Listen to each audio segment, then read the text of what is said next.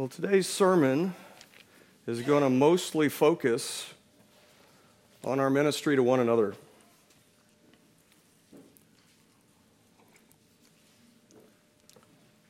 So what I would like fresh in your mind is for you to take a moment right now and to look around the room. Really turn around. I want you to get a fresh glimpse of the faces in this room. This is one of your primary fields of ministry, right here, amen? I see Keith moving around there. There's this old tradition in the church where they would pass the peace, right? At some point in the service, everybody would go around and they would literally shake hands, and I kind of like that, and it's a little bit what we were trying to do there. But let's look at the passage before us, Romans 14, 8 through 9. If you turn there with me, Romans 14, 8 through 9. Brothers and sisters, this is the very word of God. For whether we live unto the Lord. Whether we die unto the Lord. Whether we live, therefore, or die, we are the Lord's. For to this end, Christ both died and rose and revived, that he might be Lord both of the dead and living. Let's pray. Our merciful and gracious Father in heaven, we come to you today in the name of Jesus Christ, asking you to bless the reading and the hearing and the preaching of your most holy word. We ask all this in Jesus' name. Amen. You may be seated.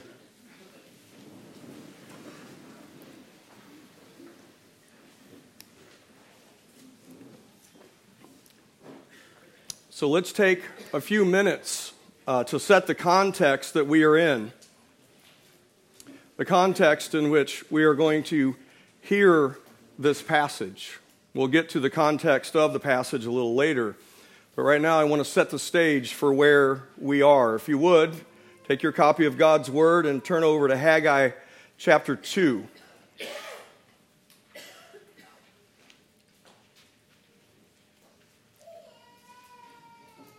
Haggai chapter 2, I'm going to read 6, 7, and 9. For thus saith the Lord of hosts, yet once in a little while, and I will shake the heavens, and the earth, and the sea, and the dry land. And I will shake all nations, and the desire of all nations shall come. And I will fill this house with glory, saith the Lord of hosts. The glory of this latter house shall be greater than of the former. And in this place will I give peace, saith the Lord of hosts.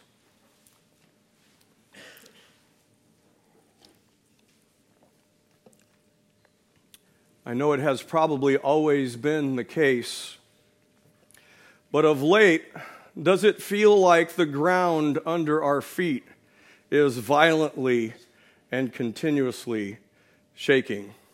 Amen?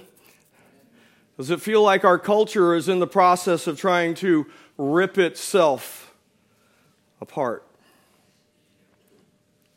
You know, we see what is happening, and we're informed by the Word of God every week. The passage on the front of the order of worship tells us about this, right? It tells us that we are come unto Mount Zion, unto the city of the living God, the heavenly Jerusalem, and to an innumerable company of angels. You know this passage on the front? To the general assembly and church of the firstborn, which are written in heaven, and to God, the judge of all, and to the spirits of just men made perfect, and to Jesus, the mediator of the new covenant, and to the blood of sprinkling that speaketh better things than that of Abel. See that ye refuse not him that speaketh. For if they escaped not who refused him that spake on earth, much more shall not we escape, if we turn away from him that speaketh from heaven, whose voice then shook the earth. But now he has promised, saying, Yet once more I shake not the earth only, but also heaven. And this word, yet once more, signifieth the removing of those things that are shaken, as of things that are made, that those things which cannot be shaken may remain.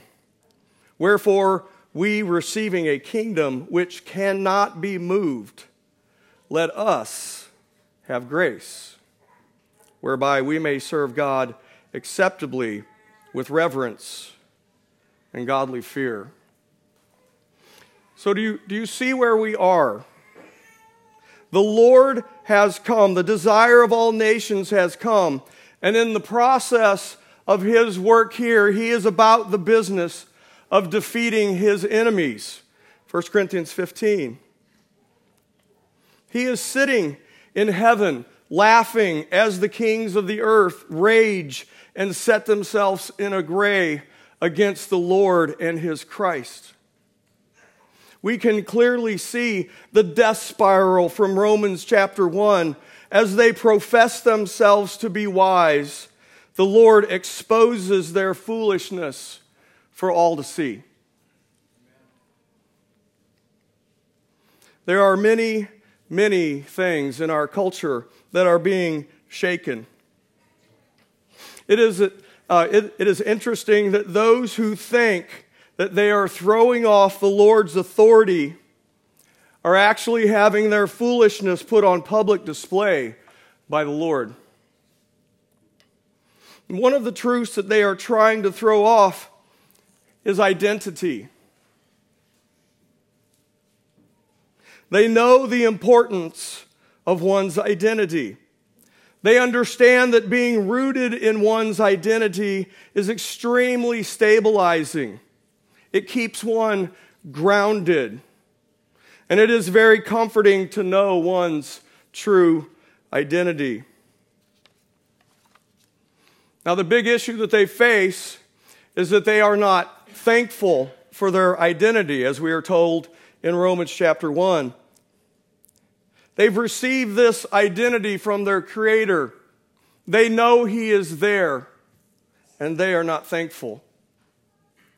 They want to throw off any and all restraints placed on them by someone else, especially the one who created them, who is sovereign over them, and that they know one day will judge them. And they like toddlers have stuck their fingers in their ears, and they run furiously around in these tight little circles, and they're yelling at the top of their lungs, trying to drown out the steady drumming of the truth written on their heart. The faster they run, and the louder they yell, and the harder they jam their fingers into their ears, the less comfort they feel, and the more foolish they look.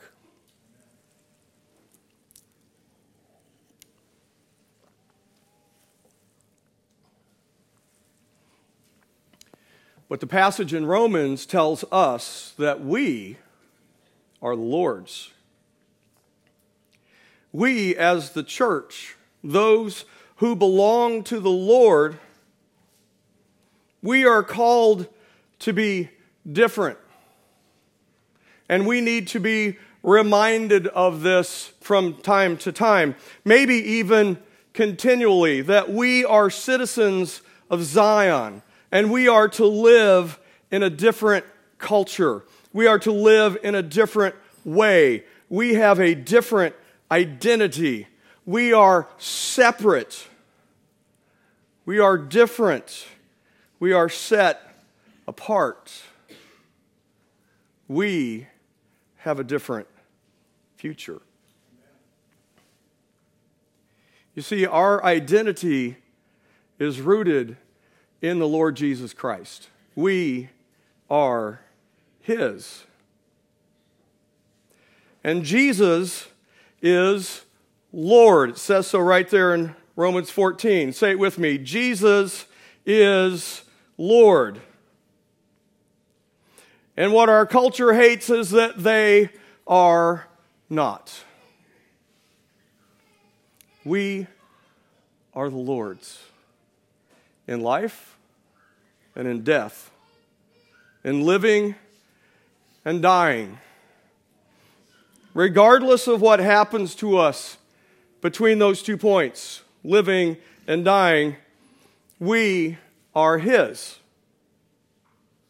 And we need to understand who He is so that we can get a grasp on who we are.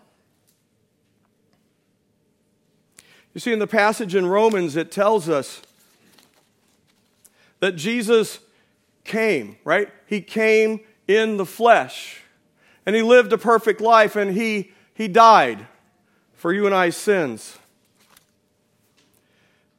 And He was raised from the dead, and He ascended to the right hand of the Father. He paid for our sins and gave us His righteousness. He is Lord. He is the sovereign over us.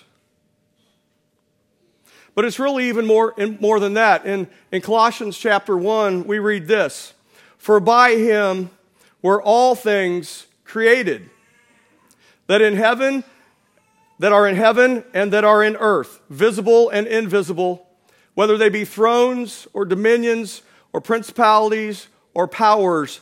All things were created by Him and for Him. And He is before all things, and by Him all things consist." This is what a sovereign Lord looks like. He created, He controls, He sustains all things. This is sort of a threefold lordship of Christ, right? So Jesus graciously creates us. Jesus mercifully redeems us. Or we could say He resurrects us. He takes us from death to life. Or we could even say that He recreates us. He purchases us out of slavery, and we are His. And then the third one is that Jesus, as the sovereign Lord, rules over us.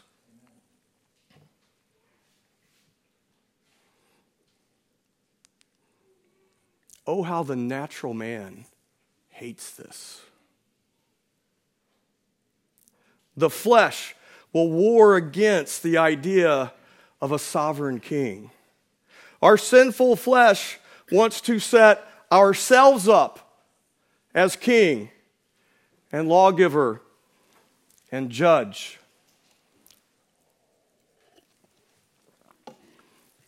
But when we get a hold of the idea, when we embrace the idea that Jesus is our sovereign Lord, it changes everything. The implications are massive. They're far-reaching. They go in every single direction. Jesus is Lord. Changes how we view God. It changes how we view the cosmos and the creation. It changes how we view ourselves. It changes how we view each other.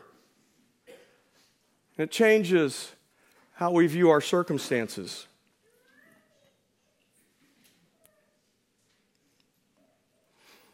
This passage in Romans 14 that tells us that we are His is set in the middle of a chapter that talks about how the people of God are at each other. They are fighting with each other over whether we should eat salad or steak, over which holidays we should celebrate.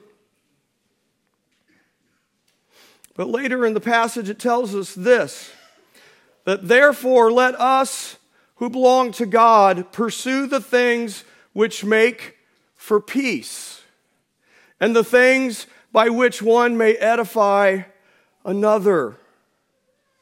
And then in verse 20 it tells us this: do not destroy the work of God for the sake of food.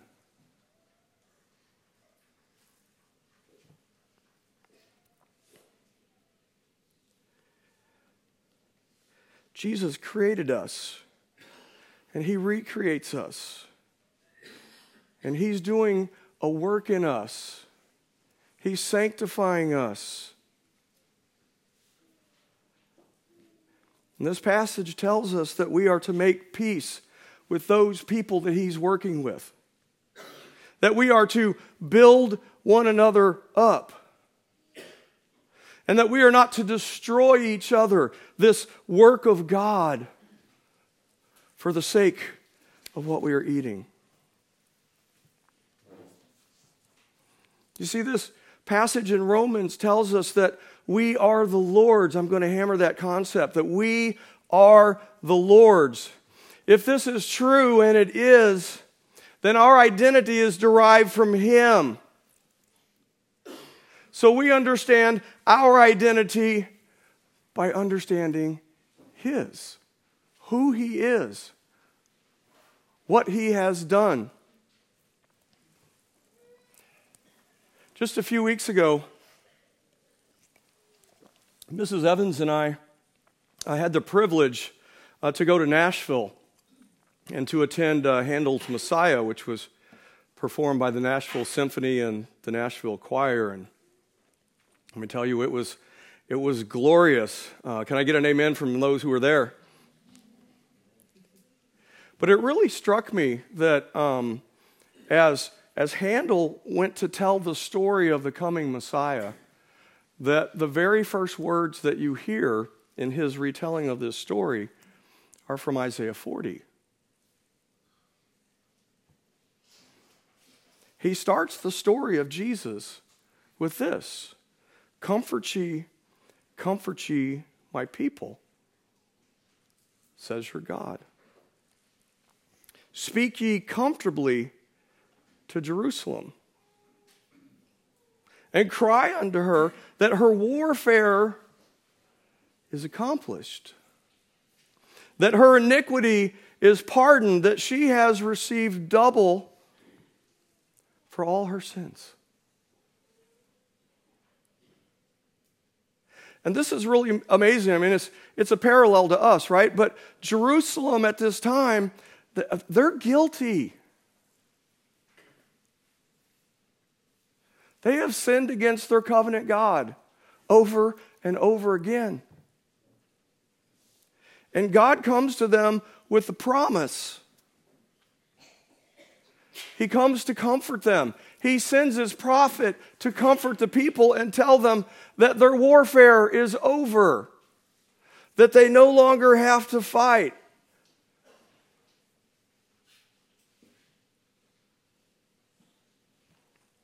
Their losing war against the war of the flesh and the devil is over. Their sins have been pardoned. You see, we understand this, don't we? That Jesus came and he paid the wages for our sin. He took that death that was due us upon himself. And in return, he imputes his righteousness to us. This is the comfort that we live in. We are at peace with God. We are no longer at war with our Creator.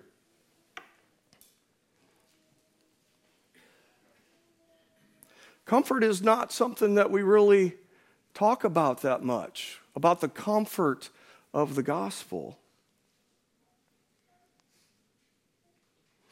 It's really interesting, too, because there are two primary words that the New Testament translates as comfort. And it's translated different ways as aid, help, comfort, encouragement, exhortation. But they show up 140 times in the New Testament. You would think this would be an important concept to us, 140 times.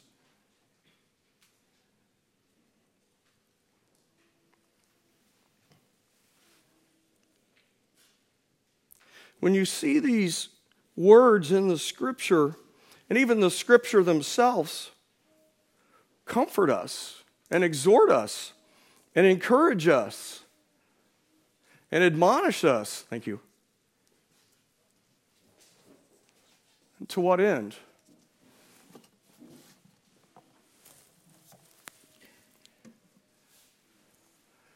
So that we may be strengthened and established in our faith. Strengthened and established. So let's look at a couple representative passages of how comfort is used in the Scriptures in the New Testament, and maybe we'll gain some insight. If you would, turn to 2 Thessalonians 2, and I'll read 13 through 17.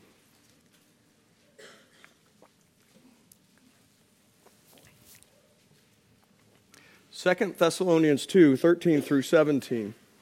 But we are bound to give thanks always to God for you,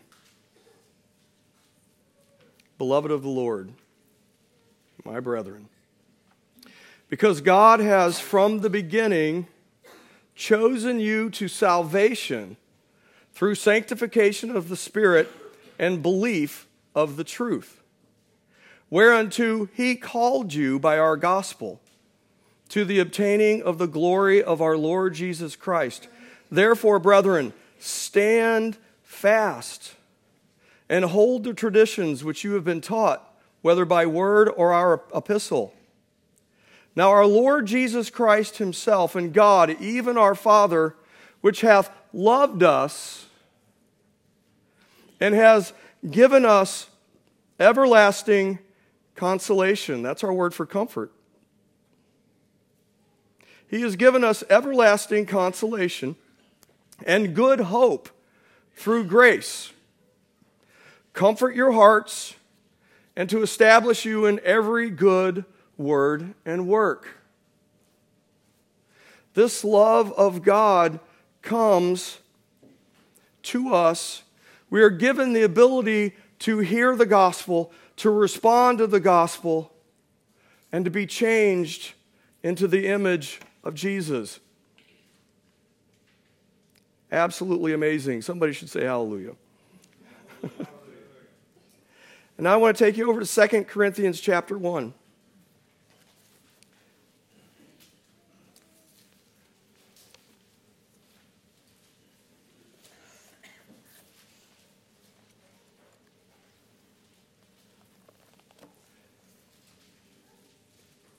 I'm going to start at verse 2, and Pastor Bradshaw started with this right before the service. To the saints and faithful brethren in Christ, which are at Colossae, grace be unto you, and peace from God our Father and the Lord Jesus Christ. Blessed be God, even the Father of our Lord Jesus Christ, the Father of mercies. As blessed this morning, we sang Psalm 136. I've seen Hesed all throughout the liturgy today, and this is really the New Testament equivalent of Hesed, right? The Father of mercies and the God of all comfort. That's who we're here to worship today, the Father of mercies and the God of all comfort, who comforts us in all our tribulations, that we may be able to what? To comfort them which are in any trouble. We have been comforted in our tribulations so that we may comfort others with that same comfort. Absolutely astonishing that we are actually called to take on that ministry of that gospel comfort of communicating it to those around us who are in any trouble. And it really doesn't matter if it's a sinner out on the street that you meet, somebody who's unregenerate, or if it's a dear friend here in the church. You have the same responsibility that you are to communicate and minister comfort to that individual through the truth of the gospel. Amen? And all of this reminds me, and those men who were in the book study with me know where I'm going now. This all reminds me of the first two questions of the Heidelberg Catechism. It is summed up so well. Question number 1 says, what is your only comfort in life and in death? Right? There's your Romans passage. In living and dying, we are the Lord's. What is your only comfort in life and in death? That I am not my own, but belong body and soul, in life and in death, to my faithful Savior, Jesus Christ.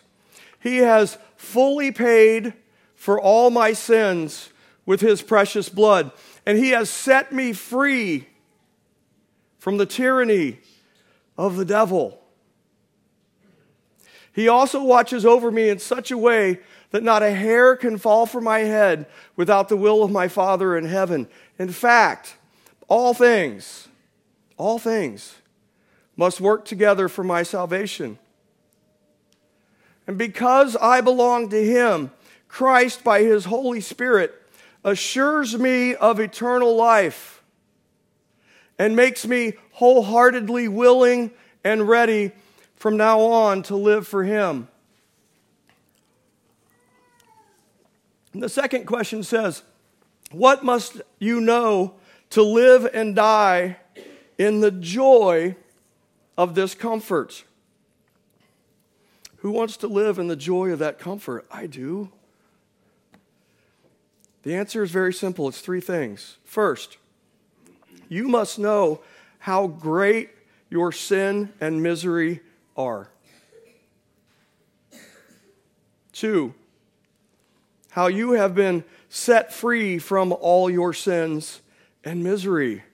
They've been taken as far as the east is from the west. God remembers them no more. And what must you know to live and die in the joy of this comfort?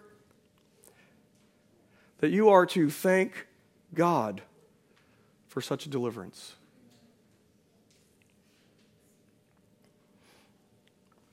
You see, Jesus is Lord. He is the faithful Savior.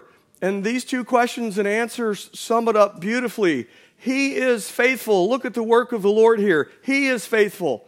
He has paid our sins with his blood. He sets us free. He watches over us. He watches over us.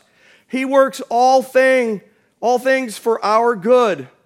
He assures us of eternal life. He makes us willing and ready to live for him. And you have the comfort of knowing that you belong to him. You can rest in that. You live and die in the joy of this comfort. It's really simple. You must know how great your sins are. And you must know that it is only Jesus that has set you free from your sins and misery. And you live a life of thankfulness and worship and praise to the Lord for such a deliverance. You know, this reminds me of John Newton. It says when he was near the end of his life, he was quoted as saying this. He could barely speak at the time. But he said, "My memory is nearly gone, but I remember 2 things. That I am a great sinner and that Christ is a great Savior." And I'm sure that our brother Newton would affirm that we are to thank the Lord for such a deliverance. But you see, we have a responsibility and a duty as those who belong to the Lord. Those of us who have received comfort from God are called to comfort others. Do you see this? And I don't remind you of these things because I think that you're not doing them. I remind you because it is easy to let Satan get a foothold, to slip into just a little selfishness. And we all struggle with pride and selfishness. And when we do this, we begin to wage war with those we are called to love, those who have been redeemed, those who are like us. They have the same condition that we do. We then attempt, no matter how subtle it may be, to destroy God's workmanship. We provoke them to wrath. This is the context of Paul reminding us that we are the Lord's and to not destroy one another over something as insignificant as food. But we are to look to the glory and grace of our Lord Jesus Christ.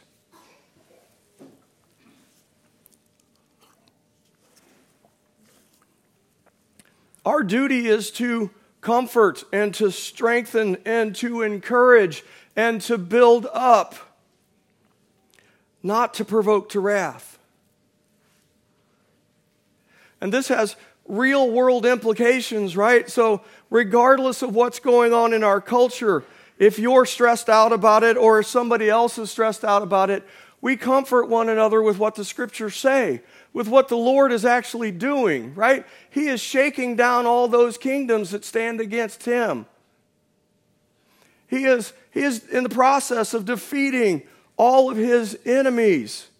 We need to get a hold of this truth. We are not defeated. We live in the victory that Christ has already secured for us. If you are dealing with strained or broken relationships, you just go back to the second answer in that Heidelberg Catechism, right? You take a moment, you take a breath, and you remind yourself first, I am a great sinner. And Christ is a great Savior. And I am thankful to the Lord for such a deliverance. And my responsibility now in this strained or broken relationship is to inject comfort into it.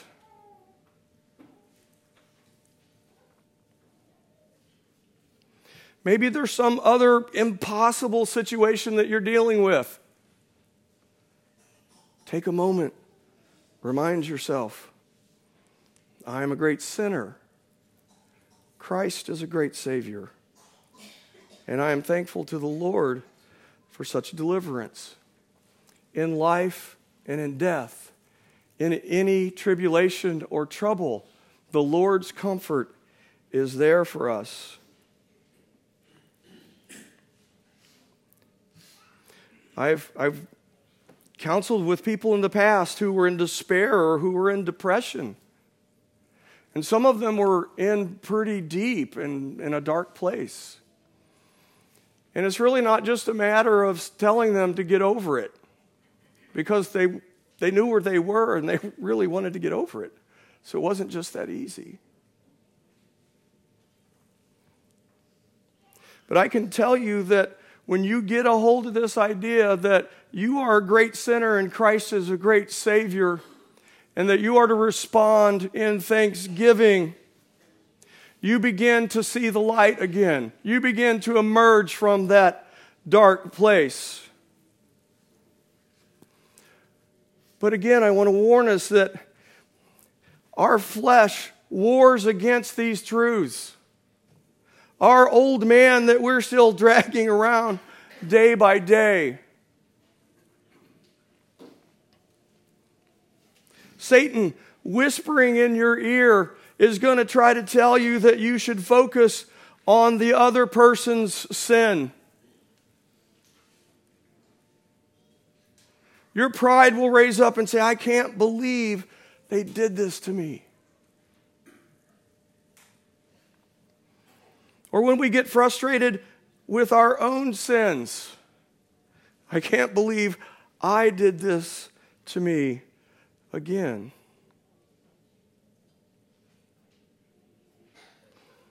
Or those times when we're not thankful to the Lord for His goodness. And you say ever so quietly, I can't believe He is letting this happen to me. take a moment, step back, remember the comfort. You are a great sinner. Christ is a great Savior. And we rejoice.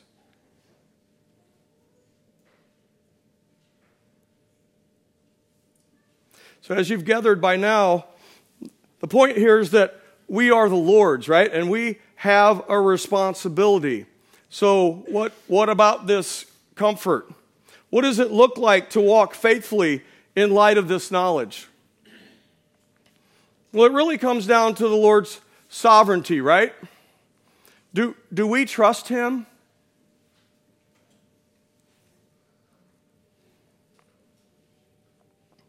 Do we truly believe that He must work all things together for my salvation? Is He really working all things for my good?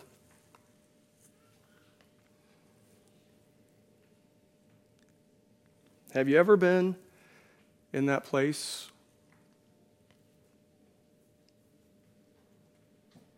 where it's bad? It's so bad that you can't even pray. You know you should. You want to, but there are literally no words available. You get on your hands and knees. You point your eyes towards heaven, and nothing comes but tears. Don't raise your hand, but have you ever been there?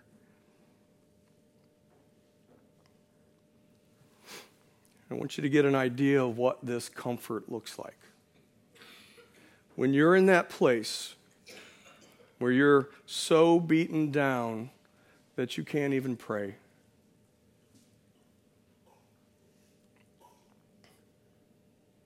we roll the idea that God works all things together for our good, right? It's easy to say, and we're quick to play that verse.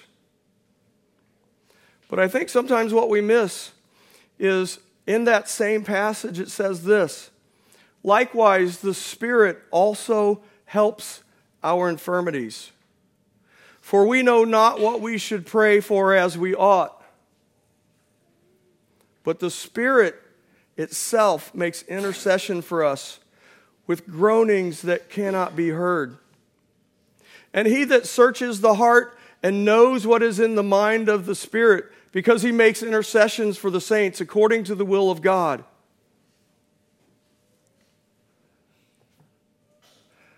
God's comfort is so all-encompassing that in that moment when you can't even pray, the Spirit comes alongside and prays on your behalf according to the will of the Father. And we know that if the prayer is according to the will of the Father, He will do it. Amen? And then it says, and we know that all things work together for good to them that love God, to them that are the called according to His purpose.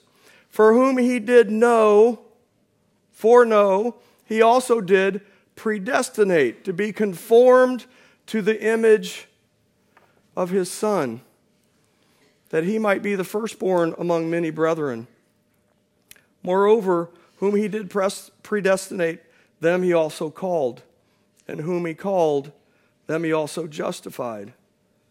And whom He justified, them He also glorified. Do you see this? God is truly working all things for our salvation, for our good.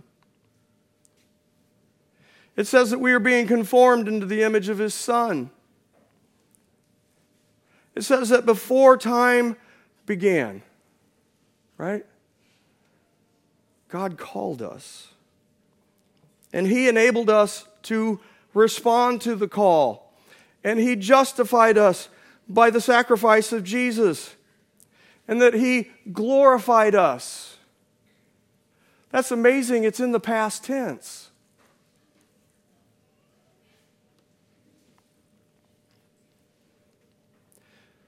So what shall we say to these things? If God is for us, who can be against us? He that spared not his own Son, but delivered him up for us all, how shall he not with him also freely give us all things, including that comfort? Who shall lay any charge to God's elect? It is God that justifies. Who is it who condemns us? It is Christ that died, yea, rather that is risen again, who is even at the right hand of God, who is making intercession for us. Do you see this? We have the Spirit making intercession for us. We have Jesus himself making intercession for us. Who shall separate us from the love of Christ? No one.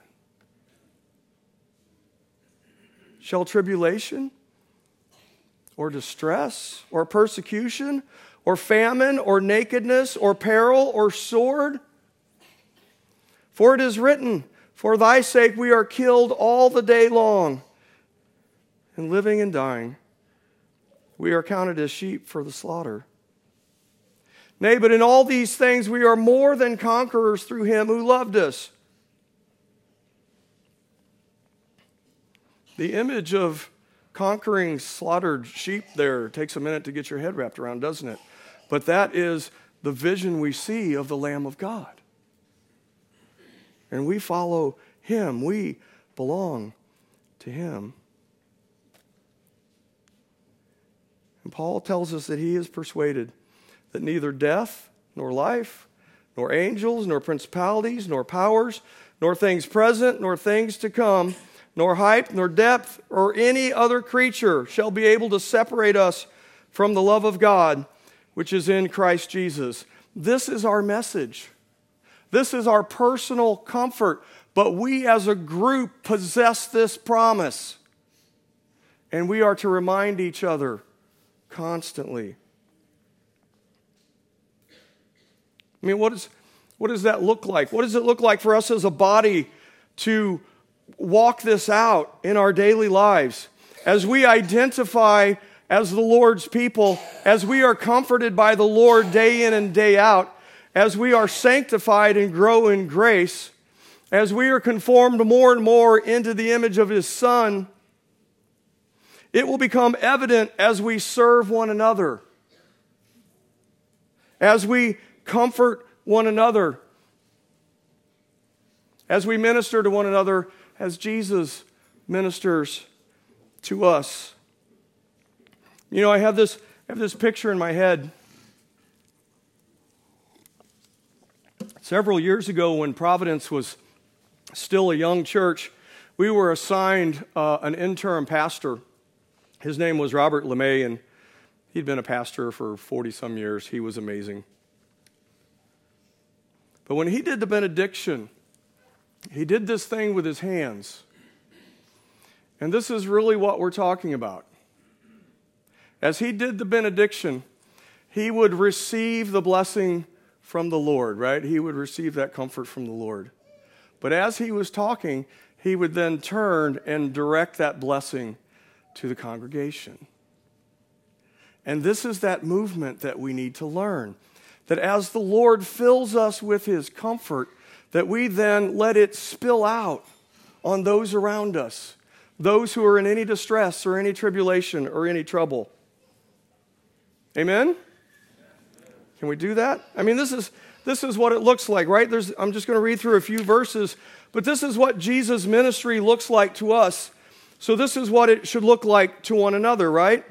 In Matthew 20, we read, even as the Son of Man came not to be ministered unto, but to minister, and to give his life a ransom for many. You have been called to minister to others, and to give your life. In John 13, we read this, by this shall all men know that you are my disciples. If what? If you have love one to another. John 15 says, greater love has no man than this, than a man lay down his life for a friend. This is the call. This is the call to community. This is what it means for us as a group to be the Lord's. Ephesians 4 tells us this, to be kind to one another, tender-hearted, forgiving one another, even as God, for Christ's sake, has forgiven you. We minister to one another, we love one another, we lay down our lives for one another, we forgive one another. We put on as the elect of God, holy and beloved, bowels of mercy, kindness, humbleness of mind, meekness, long-suffering, forbearing one another, and forgiving one another. If any man have a quarrel against any, even as Christ forgave you, so also do you. We are called to forgive one another, to love one another, to lay down our lives for one another, to minister one to another. For he has not appointed us to wrath, 1 Thessalonians chapter 5, but to obtain salvation by our Lord Jesus Christ, who died for us. And whether we wake or sleep, in living and in dying, we should live together with him. Wherefore, comfort yourselves together, build one another up, and love one another as Jesus loved you. Amen? Amen. Let's pray together.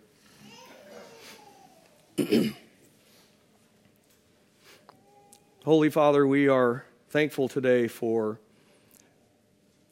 the Word, the life-bringing Word that you have given to us, that you have preserved for us, and that through the ministry of your Spirit, you can allow us to understand it and be comforted by it.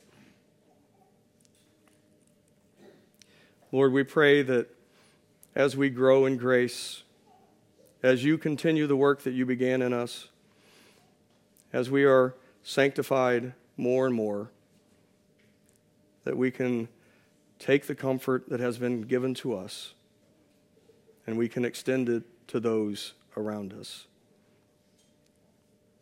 Let us be your hands and feet. Let us minister to one another and to a dying world around us. We ask all this in Jesus' name. Amen.